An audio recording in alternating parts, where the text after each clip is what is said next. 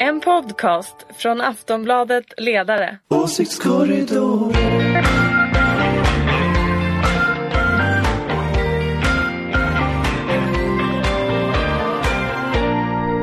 Hej och välkomna till Åsiktskorridoren, en podd från Aftonbladets ledarredaktion.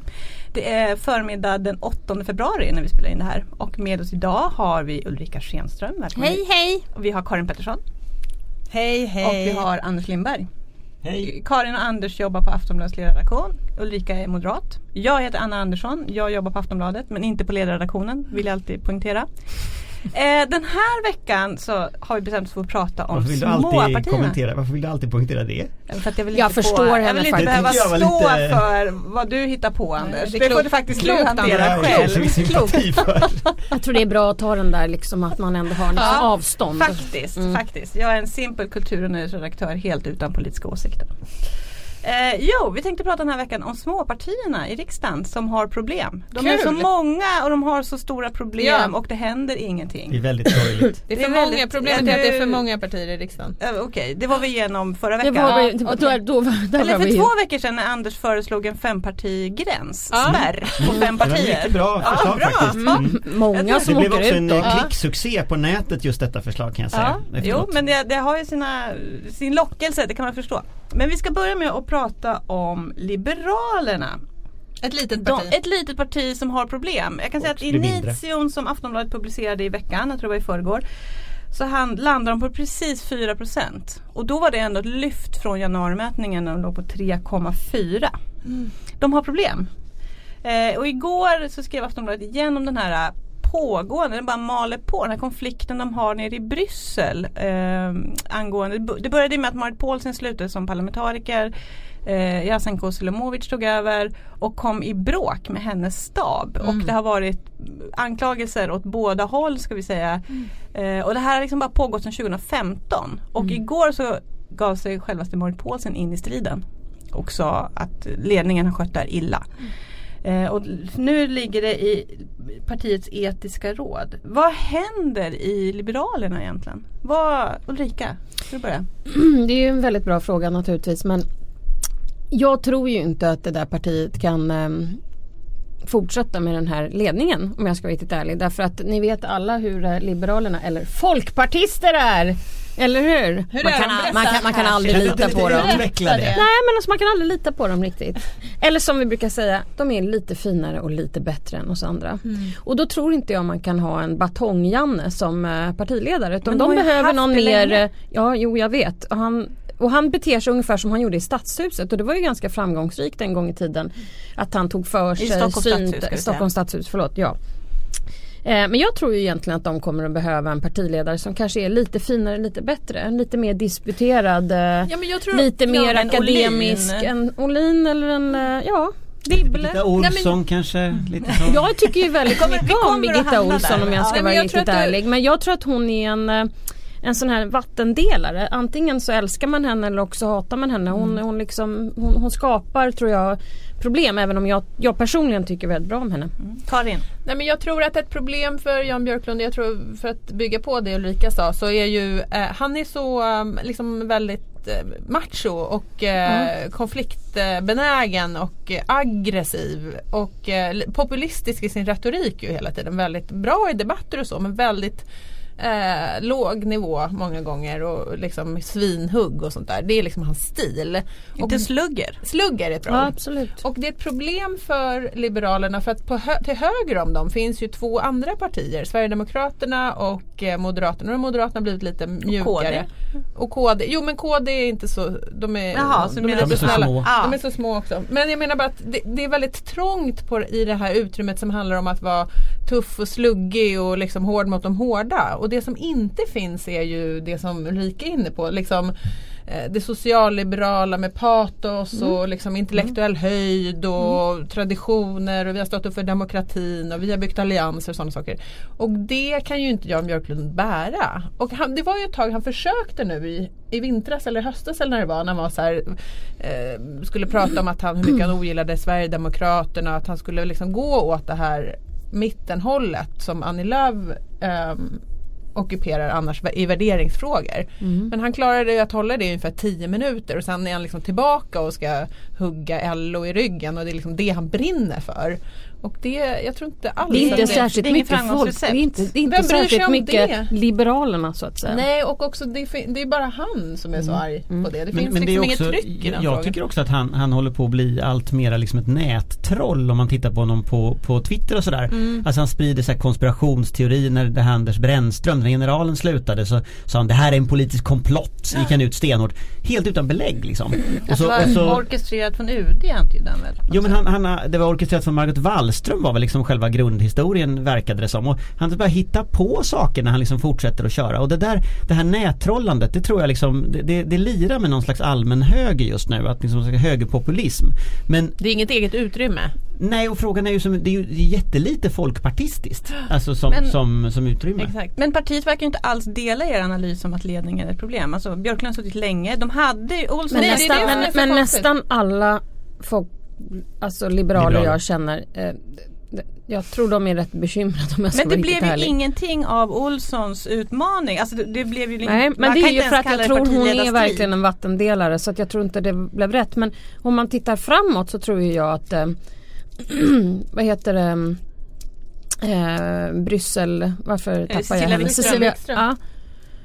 Jag tror att hon skulle kunna vara person. En sån typ av person skulle liksom så funka. Som personerna, nu händer grejer här. Ni tror att det liksom, personen finns i partiet? Ja, men det kan vara Cecilia som är svaret. Jag vet inte riktigt. Men jag tror att det måste till någon som faktiskt tar upp det gamla liberala, socialliberala spåret. Och då på ett väldigt... backade väl upp Birgitta Olsson när Olsson ändå proklamerade sin kandidatur. Men det finns ju fler Cecilior, är det inte Cecilia Malmström som liksom... Det är Malmström jag tänker på. Ja, precis. Jag tänkte det. Alltså... Jag tappade liksom bara helt plötsligt hennes namn. Alltså, jag måste ha blivit lite gammal här Cecilia Malmström är EU-kommissionär och Cecilia Wikström är EU-parlamentariker. Ja, det tror jag tror inte på Wikström, men Malmström tror jag. Det är väldigt stor tillgång. Nej, nu kommer det där också. Det finns liksom inga göteborgare i politiken och det är lite, jag tror faktiskt att det där med det där har ingenting med någonting att göra. Allvarligt talat, nu är du jättetöntig. Nej, men jag tror att det finns en grej. Jag tror att det finns ett problem med stockholmare. Har du hört att hans Göteborg ska bli liksom bredare och bredare ju längre pratar om det? Jag tror på riktigt att det är det. Och ska den Göteborgsliberalismen är en annan tradition än det här liksom batongeriet som de håller på med i Stockholm. Så det finns, tror jag, ändå ute i landet det finns ett sug efter någon slags socialliberal tradition. Ni håller ju helt med varandra. Det är så larvigt att ni ska låtsas att vara oense. Ja, men han börjar ta upp Göteborg. Ja, men Göteborg är inte... Centrum-periferi är inte helt oviktigt faktiskt. Och jag tror att det kommer att bli viktigare det här valet. Och liksom det är för många stockholmare som det är. Tror vi då att det kommer att bli Malmström? Jag vet inte vad som händer. Om de åker ur riksdagen så vill hon väl inte det. Om de är kvar i riksdagen så kommer väl han Björklund aldrig att flytta på sig, va? Jag tror att de kommer att få lov att bära ut honom ändå. Ja, men hur men vad fan, om de får liksom 4,4%, då måste han ju gå. Men finns de här väljarna, de här socialliberala väljarna, finns de? Ja, absolut. Det är de här lite finare, lite bättre människorna runt omkring det som alltid är lite bättre än du själv. Lärare och elevrådsordföranden. Ja, elevrådsordföranden blir ju ofta moderater då. Om jag ska vara riktigt ärlig. Men det är de här fina. De är ju väldigt, det är lite mer maktorienterade typer. Va? Ja. Det är lite mer, de är ju en blandning också av de här frisinnade och väldigt mycket akademiker. Så att, men man får ju beundra Björklunds, vad ska jag säga... Att han håller ut. Ja, men dels att han håller ut, men dels också greppet han verkar ha över det här långsamt döende partiet. Där Birgitta Olsson utmanade honom då, men det liksom bara försvann åt sidan. Och nu, trots att opinionssiffrorna bara sjunker i alla andra partier, hade det ju blivit ett eller annat uppror och vi måste liksom lägga om strategin och vi måste byta, men nej, det är helt tyst. Alla verkar glatt gå i graven. Men vad kan de göra politiskt? Sakfråga, vad tror ni på? Alltså är det släppa batongen och... Skolan tror jag på. Alltså skolan är fortfarande en fråga. Med en annan företrädare. Ja, och kanske en annan företrädare, men alltså Folkpartiet är ju i grunden ett parti av folkskollärare. Och den känslan tror jag många har liksom kvar, att även om de har sumpat skolan som de gjorde under förra mandatperioden, så är det lika fullt så att man har förtroende för dem i skolpolitik. Så att skulle men de är också väldigt mycket sådär världssamvete, om jag ska vara riktigt ärlig. Det är mycket biståndspolitik, det är mycket sånt också. Det vill ju alla kriga om. Alltså skolan, just nu så, när alla pratar om batonger, det känns lite som den här gamla valaffischen när liksom sossarna slår med socialism och moderaterna slår med konservatism, och så sticker liksom Bengt Westerberg upp och så har eget rum i långvården. Alltså det finns en möjlighet för någon som kliver upp och säger liksom, titta, hallå, en social fråga. Just nu är det LSS som borgarna verkar ha huggt in, för flera partier hugger in på. Men det är klart att skolfrågan, någon mer liksom intelligent skolpolitik än vi tar deras mobiltelefoner, vilket det är jättebra att ta mobiltelefoner. Det är väldigt konstigt att det är de som tar den där att man ska ta ifrån barnen sina mobiltelefoner och inte ha keps på lektioner och alltså det är ju jättekonstigt att det är Liberalerna som håller på med det. Sen tror jag faktiskt också att det finns ett stort utrymme. Nej, de borde inte ha bytt namn. Nej, det var oförskämt. Jag tror att det finns ett stort utrymme till höger när det gäller alltså ta ansvar för demokratin. Om vi nu firar demokratin firar 100 år i Sverige det här året. Om man tittar på historiskt också när liberaler har sagt att nej, men vi står upp för folkstyre, vi samarbetar med Socialdemokraterna i grundläggande värdefrågor. Den liksom frågan kopplad till regeringsfrågan där man säger nej, vi tänker inte låsa fast oss vid alliansen. Nu talar jag då i egen sak, kommer många att tycka. Men jag tror att det finns ett utrymme för en pragmatism i de frågorna när man ser hotet från Sverigedemokraterna, när man ser hotet från liksom högerpopulism och extremism och sådana rörelser för någon som säger jag tänker inte låsa fast mig, jag tänker vara öppen för samarbete för det som är bäst för Sverige i de här väldigt grundläggande frågorna. Det tror jag man skulle kunna vinna respekt med, för det gör ingen idag från den sidan. Det är sant, jag håller helt med faktiskt.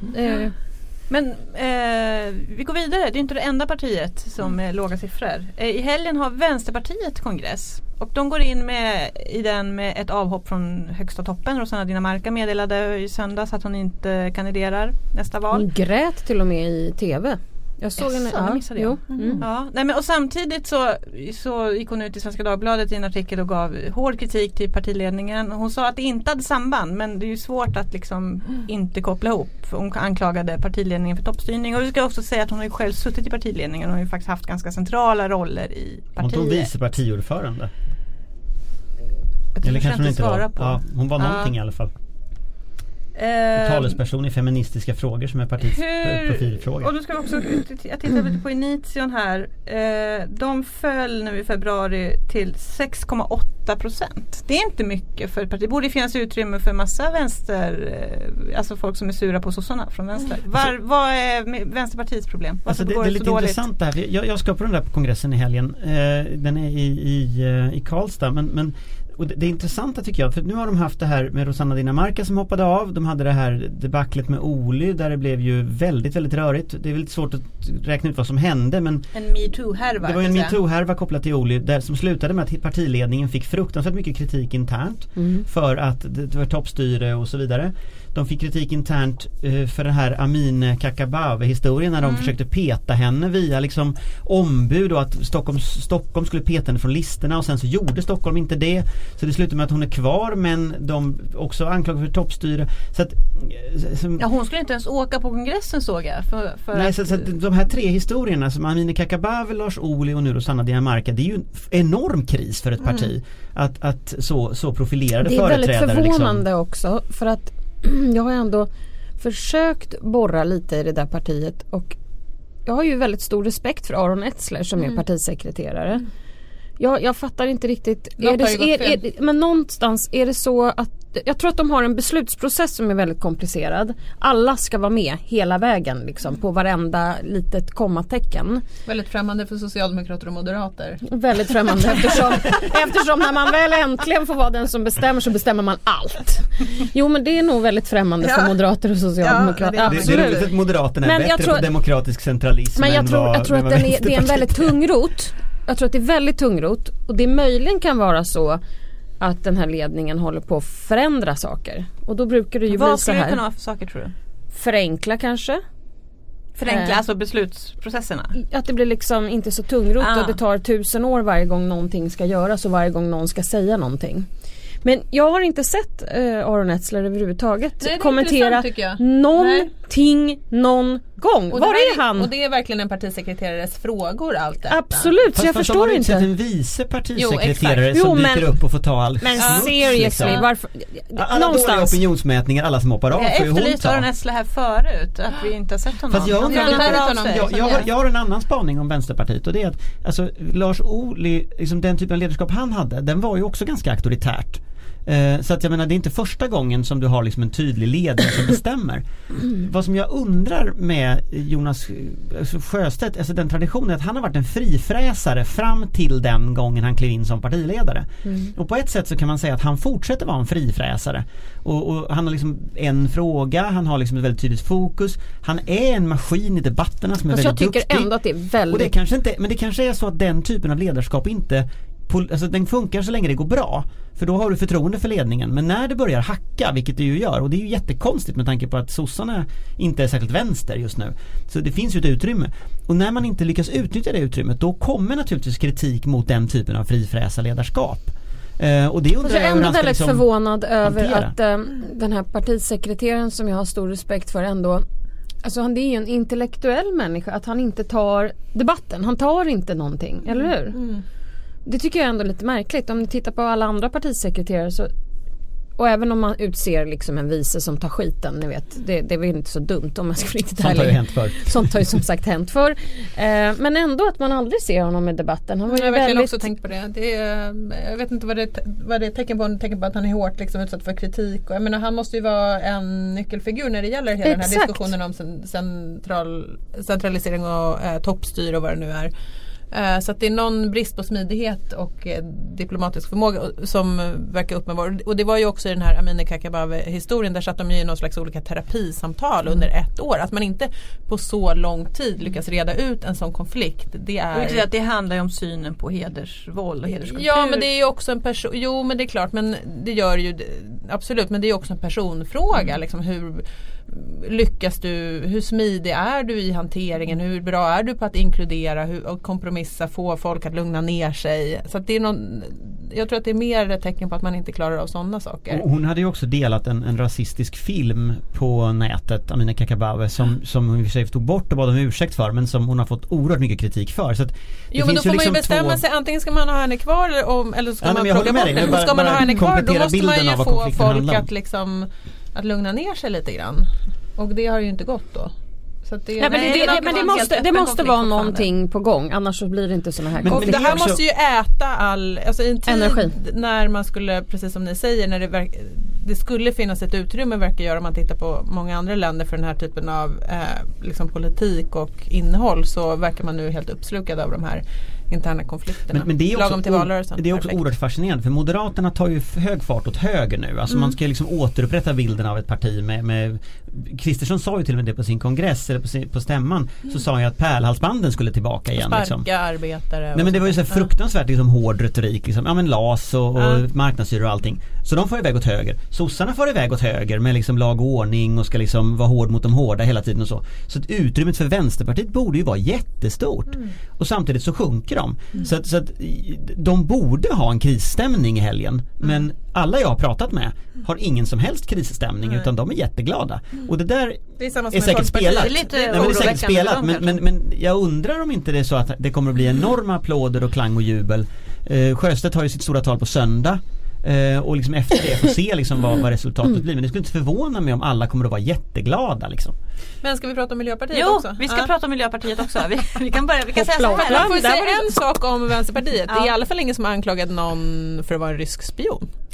Nej, alltså det här med Miljöpartiet, den här säkerhetsrisken som jag läste. Men jag läste det här i söndags morse, så tog jag telefonen och bara tänkte så här: vad är det här? Det är ju helt sinnessjukt. Det var Aftonbladet som skrev om det också, tror jag. Aftonbladet har skrivit om det här, alltså den har pågått under lång tid. Och det är så många turer. Och alltså vi kan inte redogöra för den. Nu tittar Anders som att han tänker redogöra för den. Nej, vi ska inte göra det. Det är en oerhört komplicerad historia. Och den här någon hade träffat den ryska ambassadören, och sen hade någon skrivit... Fråga inte, Anders, kommer ta 20 minuter. Nej, jag vet, det var liksom lite grann det jag lockade. Du vet, liksom, kom igen nu då. Ryska ambassadören. Den korta versionen är ju att en tjänsteman fick sparken först varnad, sen sparken i någon form, lite oklart hur och lite oklart på. Men är det inte så var det någon som har varit ihop med någon också? Det är någon kärleksaffär mitt i det här. Men själva historien om det där pappret som Aftonbladet publicerade var ju det pappret var ju den varningen som den här tjänstemannen hade fått innan det här liksom brakade iväg. Och den varningen så skriver ju de här högsta ledarna för Miljöpartiet att han har då träffat ryssarna i olika sammanhang. Och sen så dementerar ju han i princip allting i hela den här historien. Så ord står ju alltså mot ord i den här historien. Och sen där någonstans är den. Ja, och Miljöpartiet har bytt utrikespolitisk talsperson. Men alltså, det var det senaste. Allvarligt talat, det här är alltså en kärleksaffär tror jag som utspelar sig i media. Det är vad jag tror. Och sen så anklagar folk varandra och så ringer de in och bara, vet du vad, jag har hittat ett mejl här och vet du vad det står? Men jag tror inte att det bara så är det. tror jag. Nej, att det tror inte att det bara är det. Det tror jag. Det tror du. Ja, absolut. Nej, jag det tror här inte är någon som det är du vet så. jag vill bara säga till lyssnarna så här. När ni ser bråk i ett parti så hamnar nästan alltid om att någon snodde någons pojkvän på kommunala rikskonferensen 1976 och ingen är förlåten sedan dess. Och jag kan säga det, läs och titta på vilka som jobbar på ledarsidorna. De har också varit inblandade i de här SSU, MUF, studentförbundet och sånt där. Så det handlar liksom om... Är du långsint? Gå in i politiken. Exakt! Men tillbaka till den här historien. Ja, nej, men det här är ju en sån historia som bara om vi struntar i vad själva historien handlar om, alltså om vi struntar i liksom vem som är rysk spion och inte och så, eller om någon nu är det eller så själva grejen, alltså det problemet i Miljöpartiet handlar om hur ledningen har hanterat detta.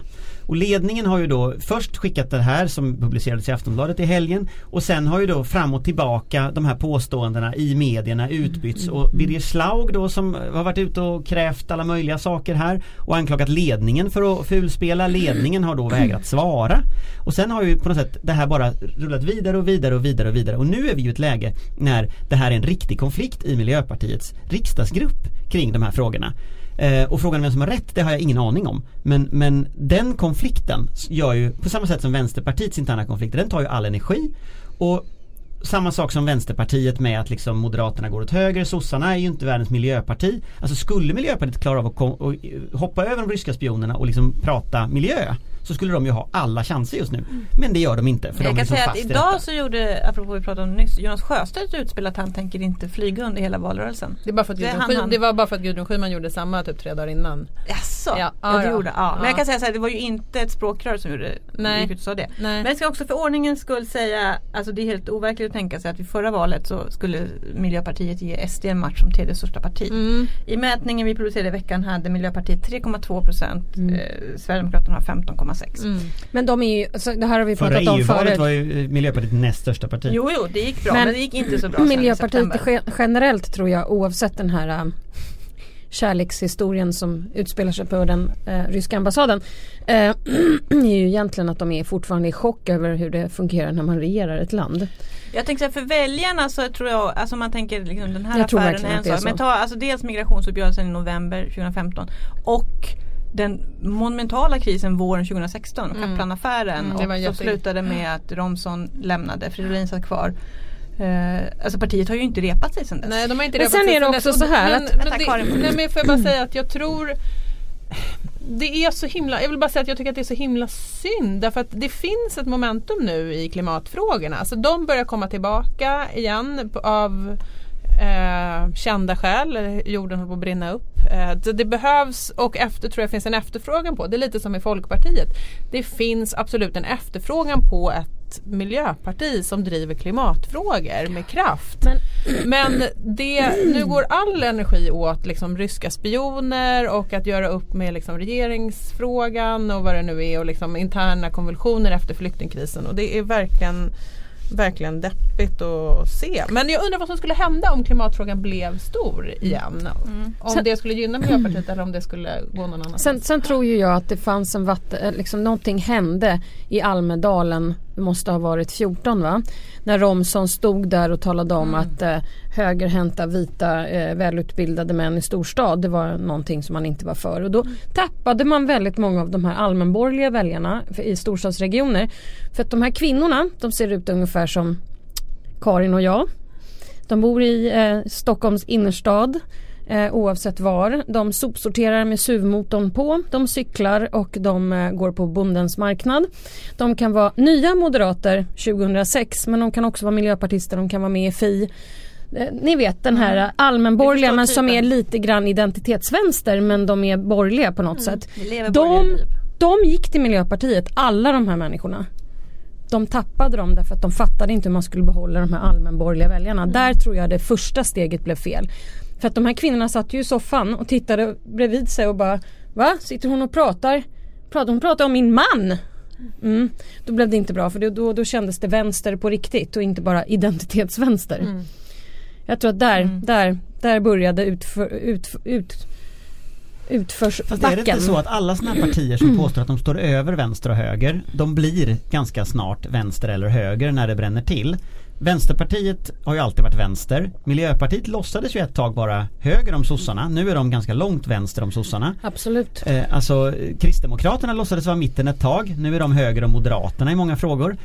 Sverigedemokraterna låtsas ju vara mitten just nu. De har ju landat liksom på högersidan i ekonomisk politik och drar väl iväg åt det hållet i allt högre fart.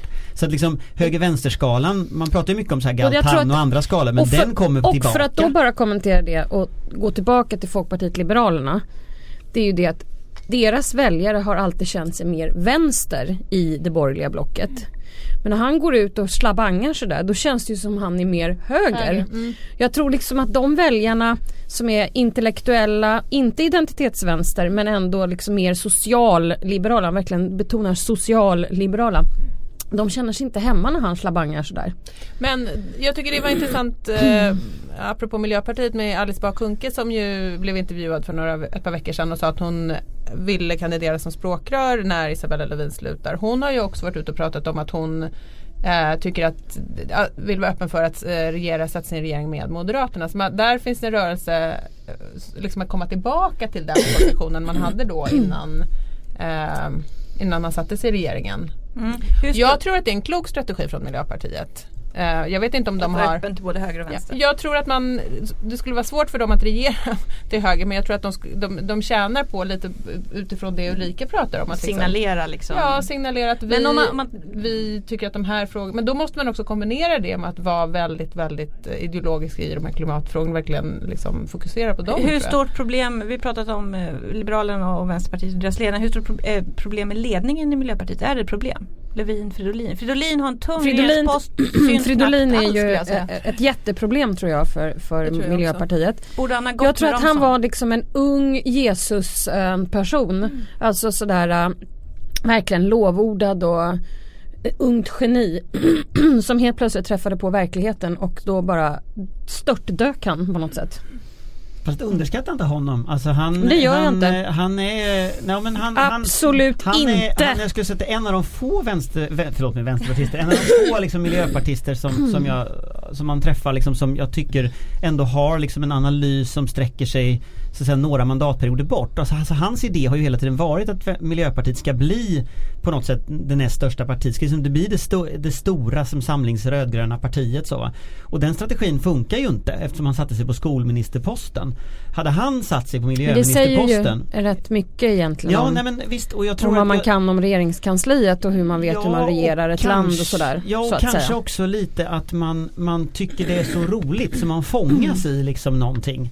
Men när man pratar med honom så är det uppenbart att han har liksom en ganska långsiktig strategi, så att man ska nog inte räkna ut Gustav Fridolin, även om folk kallade honom Gustav Underwood när jag var på den där jag var på den där kongressen som när de bytte ut Romson, och då kallade folk honom för Gustav Underwood som en referens till House of Cards då. Men så att han har ju en ganska hårt spel liksom. Men nej, jag vet inte. Jag skulle inte räkna ut dem än i alla fall. Ja, nej, men då går vi vidare. Vi går definitivt vidare. Vi åker till Göteborg, Anders. Där går andra deltävlande Melodifestivalen och startar i helgen. Och jag är så ledsen över att Edvard Blom inte kom med. Alltså att han åkte ut. Varför ska vi prata om Melodifestivalen? Därför vi har bestämt det. Och för att vi tänkte höra det är någon slags om folklig outreach. Eller precis, det var Anders som föreslog det och jag kände bara så här, fine. Ja, men det har väl ingenting med det här programmet att göra? Varför då? Så här, för att man får rösta. Du får vara med och bestämma om du är med och bestämmer. Man skulle egentligen kunna införa Mello i politiken. Du vet, först får alla berätta vad de vill. Ja. Sen så röstar alla. Och sen blir det liksom några kvar. Är det inte så vi och sen, gör? Nej, för det är 2 gånger man ska rösta, du vet, i Mellon. Men i Mellon, som jag har förstått det, så är det många som röstar flera gånger. Jag gjorde det på Edvard Blom. Men varför röstar du på Edvard Blom? Du vill tillbaka till för jag älskar Edvard Blom. Alltså, han är ideologiska skäl. Nej. Är det politik det här? Nej, jag älskar honom därför att men det handlar ju om politik på ett sätt. Just för att han är så mycket bara sig själv. Du skulle se honom som ett förebild för de svenska partiledarna. Istället för de här tråkmånsarna som liksom har talepunkter, är fåntrattar. Edvard Blom, jag menar, har ni lyssnat på hans partiledare för Liberalerna? Nej, det tycker jag inte. Jag tror den är dålig. Det skulle lösa mycket. Men han skulle nog fixa KD. De skulle vara...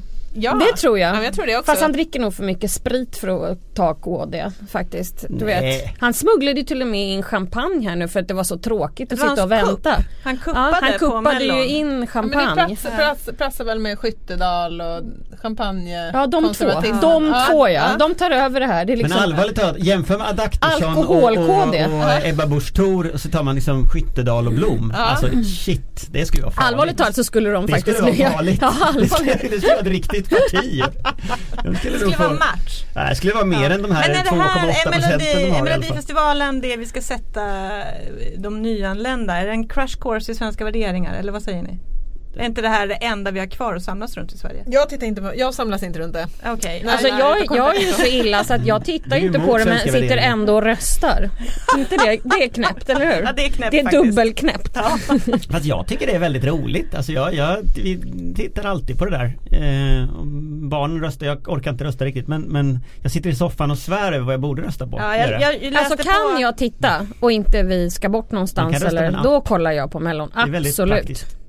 Jag läste Marcus Larsson inför deltävlingen på lördag. Han säger att botten kommer att nås på lördag. Det är sämsta skit han har sett. Så. Sämsta skit? Då tycker jag inte att det ska stå... Men Jonas Gardell ska ju vara med nu. Ja, Jonas Gardell är med. Och Samir och Viktor är väl med, va? Det har väl alla förutsättningar att bli det sämsta skit som finns. Det ska stå som en introduktion till Sverige, eller vad det var du sa. Svenska värderingar. Svenska värderingar. Ja, det sämsta skit vi sett. Ja, fast det bjuder på det sämsta vi har. Vissa deltävlingar är väl bättre och sämre än andra. Själv brukar jag faktiskt vänta in den svenska finalen så man får crème de la crème av svensk Melodifestival. Ja, och sen är det ju så här att om man då har väldigt många gaykompisar som jag har, då är det alltid fest liksom på den sista omgången. Och då är det alltid så här, du vet, kompisarna har liksom fjäderboa och sånt där. Det är ju jätteroliga kalas. Vem vinner då? Säga. Nu då? Det kommer Berges bli Jonas Gardell. Alltså Jonas Gardell borde ju vinna. Han har tydligen en riktigt fet klassisk schlager, eller så här schlagerballad. Det tycker jag är lite modigt. Ja, och sen gillar jag ju jag vill bara säga det här att jag gillar faktiskt Edvard Bloms låt också. Den kommer alla dansa till. Jag tycker att det här är ett så populistiskt och konstigt ämne att ha med i den här podden. Åh gud vad vi är motsträviga. Det är nog helt fantastiskt. Tråkmåns! Tråkmåns! Nu är det tråkig. Nu är Karin Pettersson på väg att lämna rummet. På grund av Mellon, då är det illa. Tack och hej för den här gången. Trevlig helg. Ulrica Schenström, Karin Pettersson, Anders Lindberg. Jag heter Anna Andersson. Vi ses. Hej då! Hej hej.